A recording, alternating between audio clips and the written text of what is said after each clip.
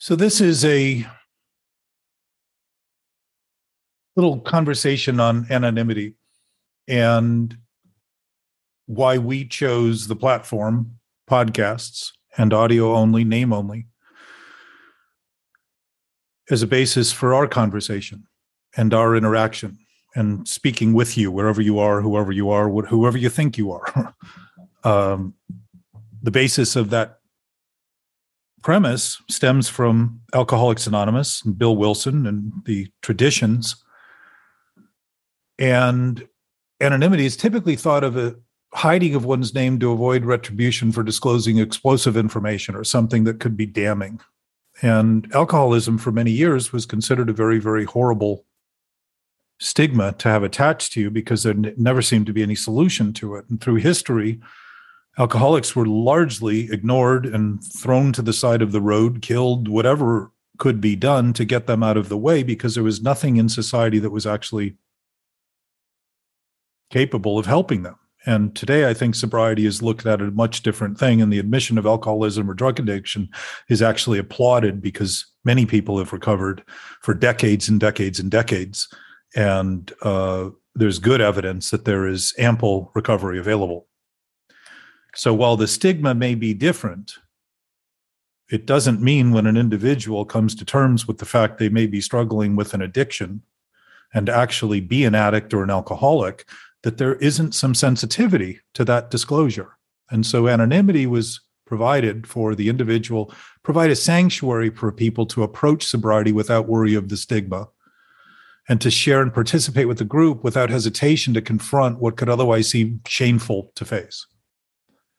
And when we meet openly in meetings, we're asked to hold the confidence of what is said in the group, which isn't always done, but it's asked. And there are no enforcement wings of Alcoholics Anonymous. It's all voluntary, and it's all up to the individual to hold the agreements and or principles amongst the group, because the groups are just made up of individuals, obviously. And being able to talk openly for the individual allows the rest of the people listening to see that very often the thing the person finds difficult to talk about is not quite as difficult once they talk about it, and also helps other people to see how they tend to keep things to themselves that they think are difficult, and for the sake of feeling difficult, not talking about them openly and diffusing the seeming haunting nature of those thoughts becomes impossible if they think they can't do it and don't have a place to do it in.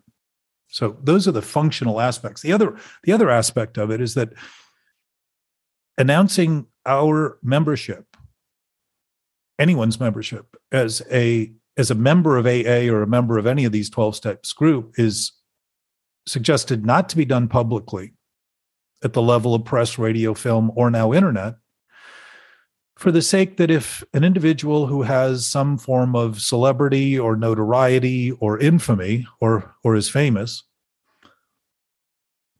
were to talk about openly their membership to any organization and then go out and drink and use and do the thing they had claimed the membership was helping them abstain from or recover from, it would give the public an impression that the program, the organization, doesn't work. And if the organization looks as though it's not going to work for someone out there who may be looking for a direction to go and they think there's no direction as a result, then the primary purpose of that organization has failed. And it's largely the idea of not announcing membership at the levels of press, radio, film, or internet is to avoid that from happening. So it's a double-edged sword that's basically the same thing. It's for the safety and security of the individual and also for the safety and security of the group to be able to provide the service that it's there to provide, the primary purpose, which is to help other people who are struggling and suffering. And with the 12-step programs, it would be with any symptom, any addiction, relationships, gambling, sex, love. They say I think love is broken down into many different categories. Food has many different forms of abstinence. relationships, codependency. There's all kinds of meetings attached to all of the different expressions that are attempts to escape in any compulsive way from the mental issue that is disturbing, which would be the mental obsession. And every one of those 12-step programs is centered in a disease that centers in the mind. Every one of them are symptoms centered in a disease centered in the mind. So anonymity was not designed to have us hide our sobriety or our experience, which means that while we are sober, we can still speak as citizens and still talk about public policy and still include ourselves in a discussion without singling out our relationship to any one of the organizations. As citizens, we can speak with experience. And many of the policies that are made without the help of people who are well in the know, uniquely qualified to understand the problem. And as a result, the policies are based on decisions that don't serve the problem. They serve the problem better than actually the solution, which is why I would suggest addiction's at an all-time high today and suicide is at an all-time high in many different categories, maybe all. I don't think it's an accident. I think it's a consequence of the maintenance of the thinking that doesn't end with an individual compulsion, and it doesn't end when that compulsion has been arrested or recovered from. The beginning of seeing what's wrong starts typically when the clarity of thought is returned from the distractive nature of an obsessive compulsive activity that's been drawing our attention and intoxicating or consuming our attention to the point where we haven't been paying attention to what's actually happening. And once any of us get sober, seeing that more clearly becomes evident. So the struggle actually begins once sobriety takes hold and the sense of freedom is there and the clarity is there.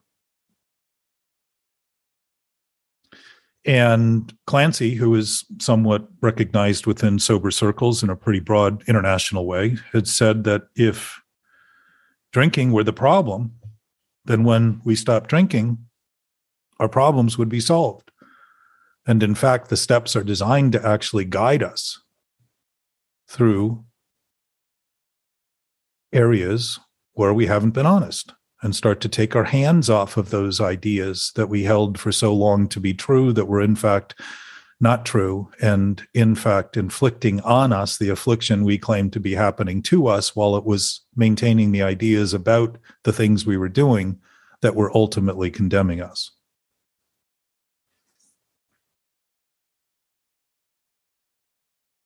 Our discussion is geared to use first names and audio only so that we can respect the 12-step traditions or the 12 traditions and the 12 steps and any program, and talk about those programs openly and allow our experience to include those programs without hesitation or reluctance or fear of tarnishing or sullying any of those organizations for any of the improprieties that any of us may have done or become recognized for having been doing, because we're really not doing what we can to expose who we are in a faceless, in a persona basis. So anonymity is about being faceless, personaless, placeless, timeless, and it really isn't a chance to hide anything at all, but it's really the chance to begin to expose what we all share in common, rather than the stories we all use to distinguish our misery and pain, the stories, the places, the faces, the times that we use to qualify our pain as being real, our problems as being real. This is about beginning to actually recognize that what we share in common has no problem and isn't a solution because it was never a problem, and has a basis that's absolute and loving, which is one of the traditions, that our only authority is a loving authority, the only authority. So it means AA, any of these 12-step programs, has no authority other than a loving authority. And that doesn't define anything other than a word is used by God, but it may well be the best description of God, because a loving authority can't condemn, can't harm, can't threaten, can't hold anything in contempt, because it is not contemptful. and is supportive and caring and giving, always, everywhere, now. And it begins to take out the issue of time and space and what we have done and begin to make the present the place at which everything that's happening is not only happening, but the only place we can do anything about anything we regret or bemoan or fear. The only place we can do anything about those things is here now. And if our present state is preoccupied with thoughts about what isn't happening, the chances are we're not going to do things very well in relation to what we could do by having things how they are. And that anonymity is the chance to do that. It's the chance to take our faces off and put our personas aside and recognize that it doesn't matter where we are, we're all together. There's a unified field, an absolute knowing presence that we share. So we do that for the basis of the essence of what anonymity provides. And interestingly, Bill Wilson said that the traditions were designed to unify or create unity amongst the group, which means not fracture, not fall apart, not do the things that groups have notoriously done and humans have notoriously done to break apart and fracture the essence, which has happened in groups before AA came along. Hundreds of thousands of people had been involved in alcohol issues prior to AA that the organization just finally wilted because it got into political issues and took stands and positions and ended up being torn apart by those ideas, rather than the unifying idea of a primary purpose, which is to simply help others with the same affliction of whatever 12-step program is being represented. So Bill talked about it ultimately, AA as an organization, is benign anarchy. An interesting word, because anarchy has not been made much fun of or has been looked at as a word that is filled with fraught and fear and executions and violence and explosions. But love, ultimately, the ultimate utopian ideal of anarchy is love, because in a loving environment, there's no rules needed, none.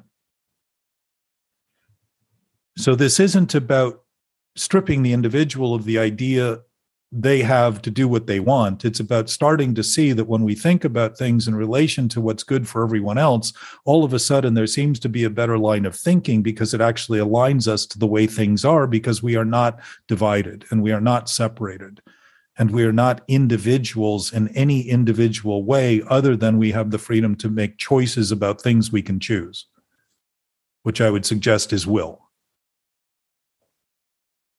So the fact we can choose those things means we can choose in favor of all things. And we can also choose in favor of thinking for ourselves and making believe that the self we're thinking for is so real and true that it justifies fighting everyone else, when in fact we create the threat we're claiming to protect ourselves from. And that, I'd say, was a good definition of addiction. We're dealing with the mental aspect of addiction, which, to talk about openly, to admit mental illness, not in a medical term here, because I don't want to take on the medical community, but is simply a lack of ease, dis-ease, created by the discomfort from beginning to entertain ideas that aren't true, as true. And when I create this conflict, it becomes an untenable situation, something that's impossible to survive, because it constantly creates more and more and more and more of the same, in the name of trying to think that someday it will get better. And if the better it gets has me get better at denial and defense and delusion, then I think I'm getting better, which is typical in addiction, because addiction is reverse, because it's trying to turn what isn't true into true. So everything it does is backward, has me get the opinion I'm getting better at doing the things that are actually killing me, desensitizing me, making me less aware of what's happening, making me less useful because I'm interacting with things in my head that don't even exist, voices, seeing things that aren't there. Good definition for insanity is seeing and hearing things that aren't there. If I'm talking to myself about things that aren't happening because I'm thinking about what should be happening, what I wish was happening, what I hope was happening, I'm not talking about anything that isn't happening, that's happening. I'm talking only about what isn't happening. That's a pretty good indication that I'm seeing and hearing things that ain't happening.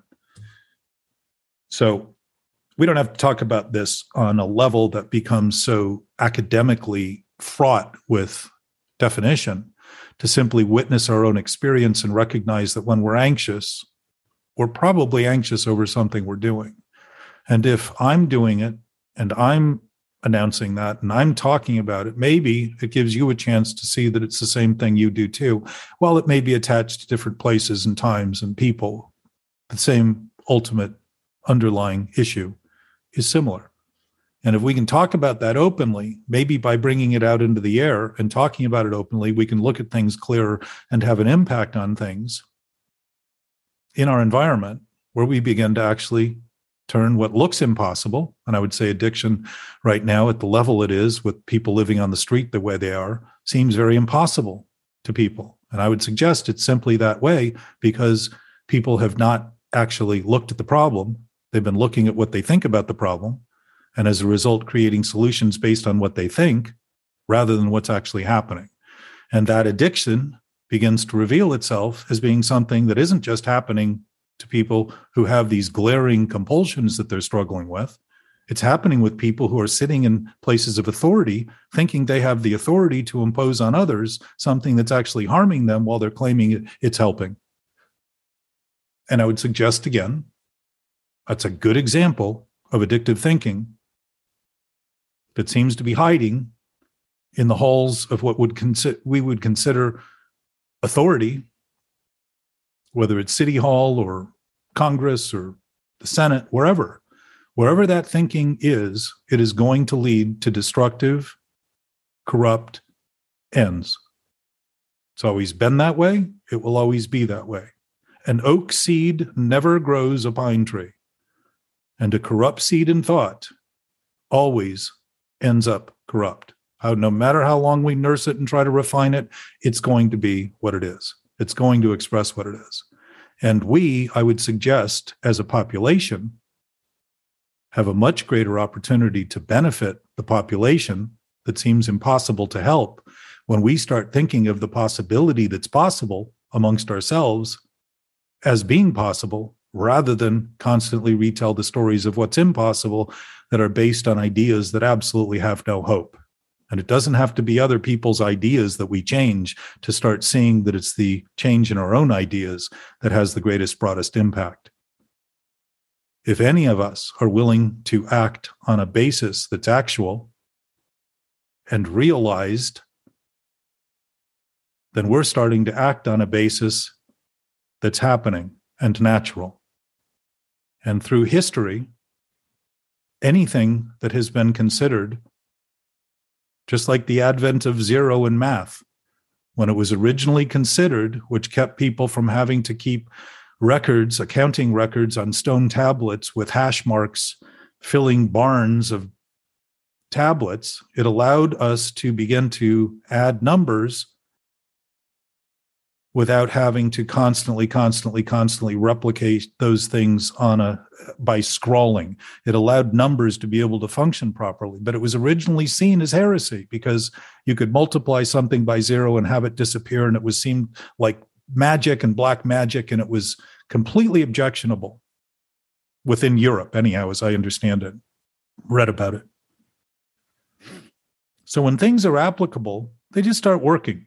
And it doesn't matter how much opposition there is to it. When Copernicus and all these guys started realizing the world's not in the center of the universe, there was a lot of opposition. Everybody caused problems, fought, defended their ideas. And eventually, because it was actually the case, everybody started realizing, oh, it's just that way. That's how it is.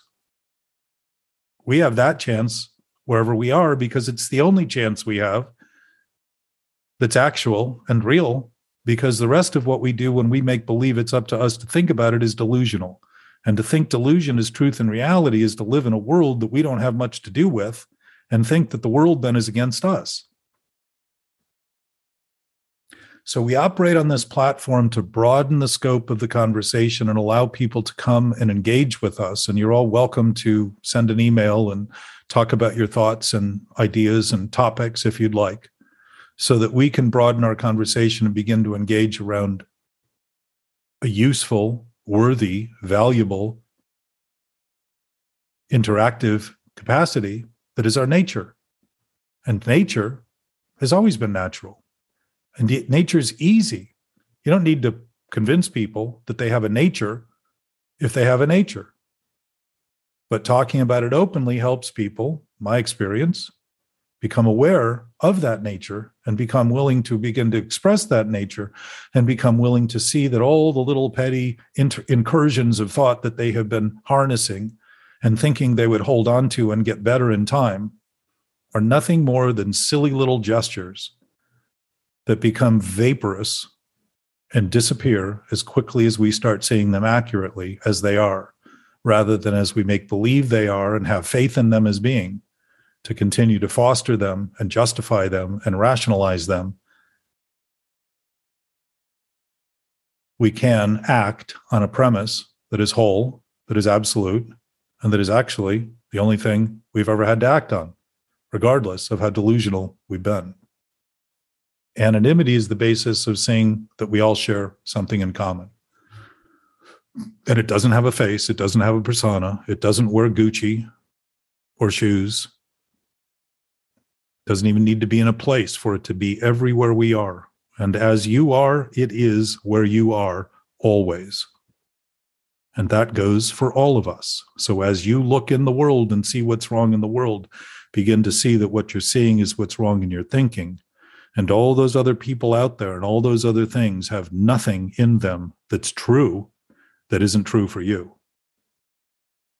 And they have nothing in them that's false that has any basis any more than what you think is false is true. That basis we share is absolute. It is inviolable. It means it's unextinguished. Can't be extinguished. You can't put it out. You can't put it in. We can't get in it. We can't get out of it. It's just an essence of presence that's absolute and that's all-knowing and that we know better as a result of. When we know what's wrong, we're admitting we know better.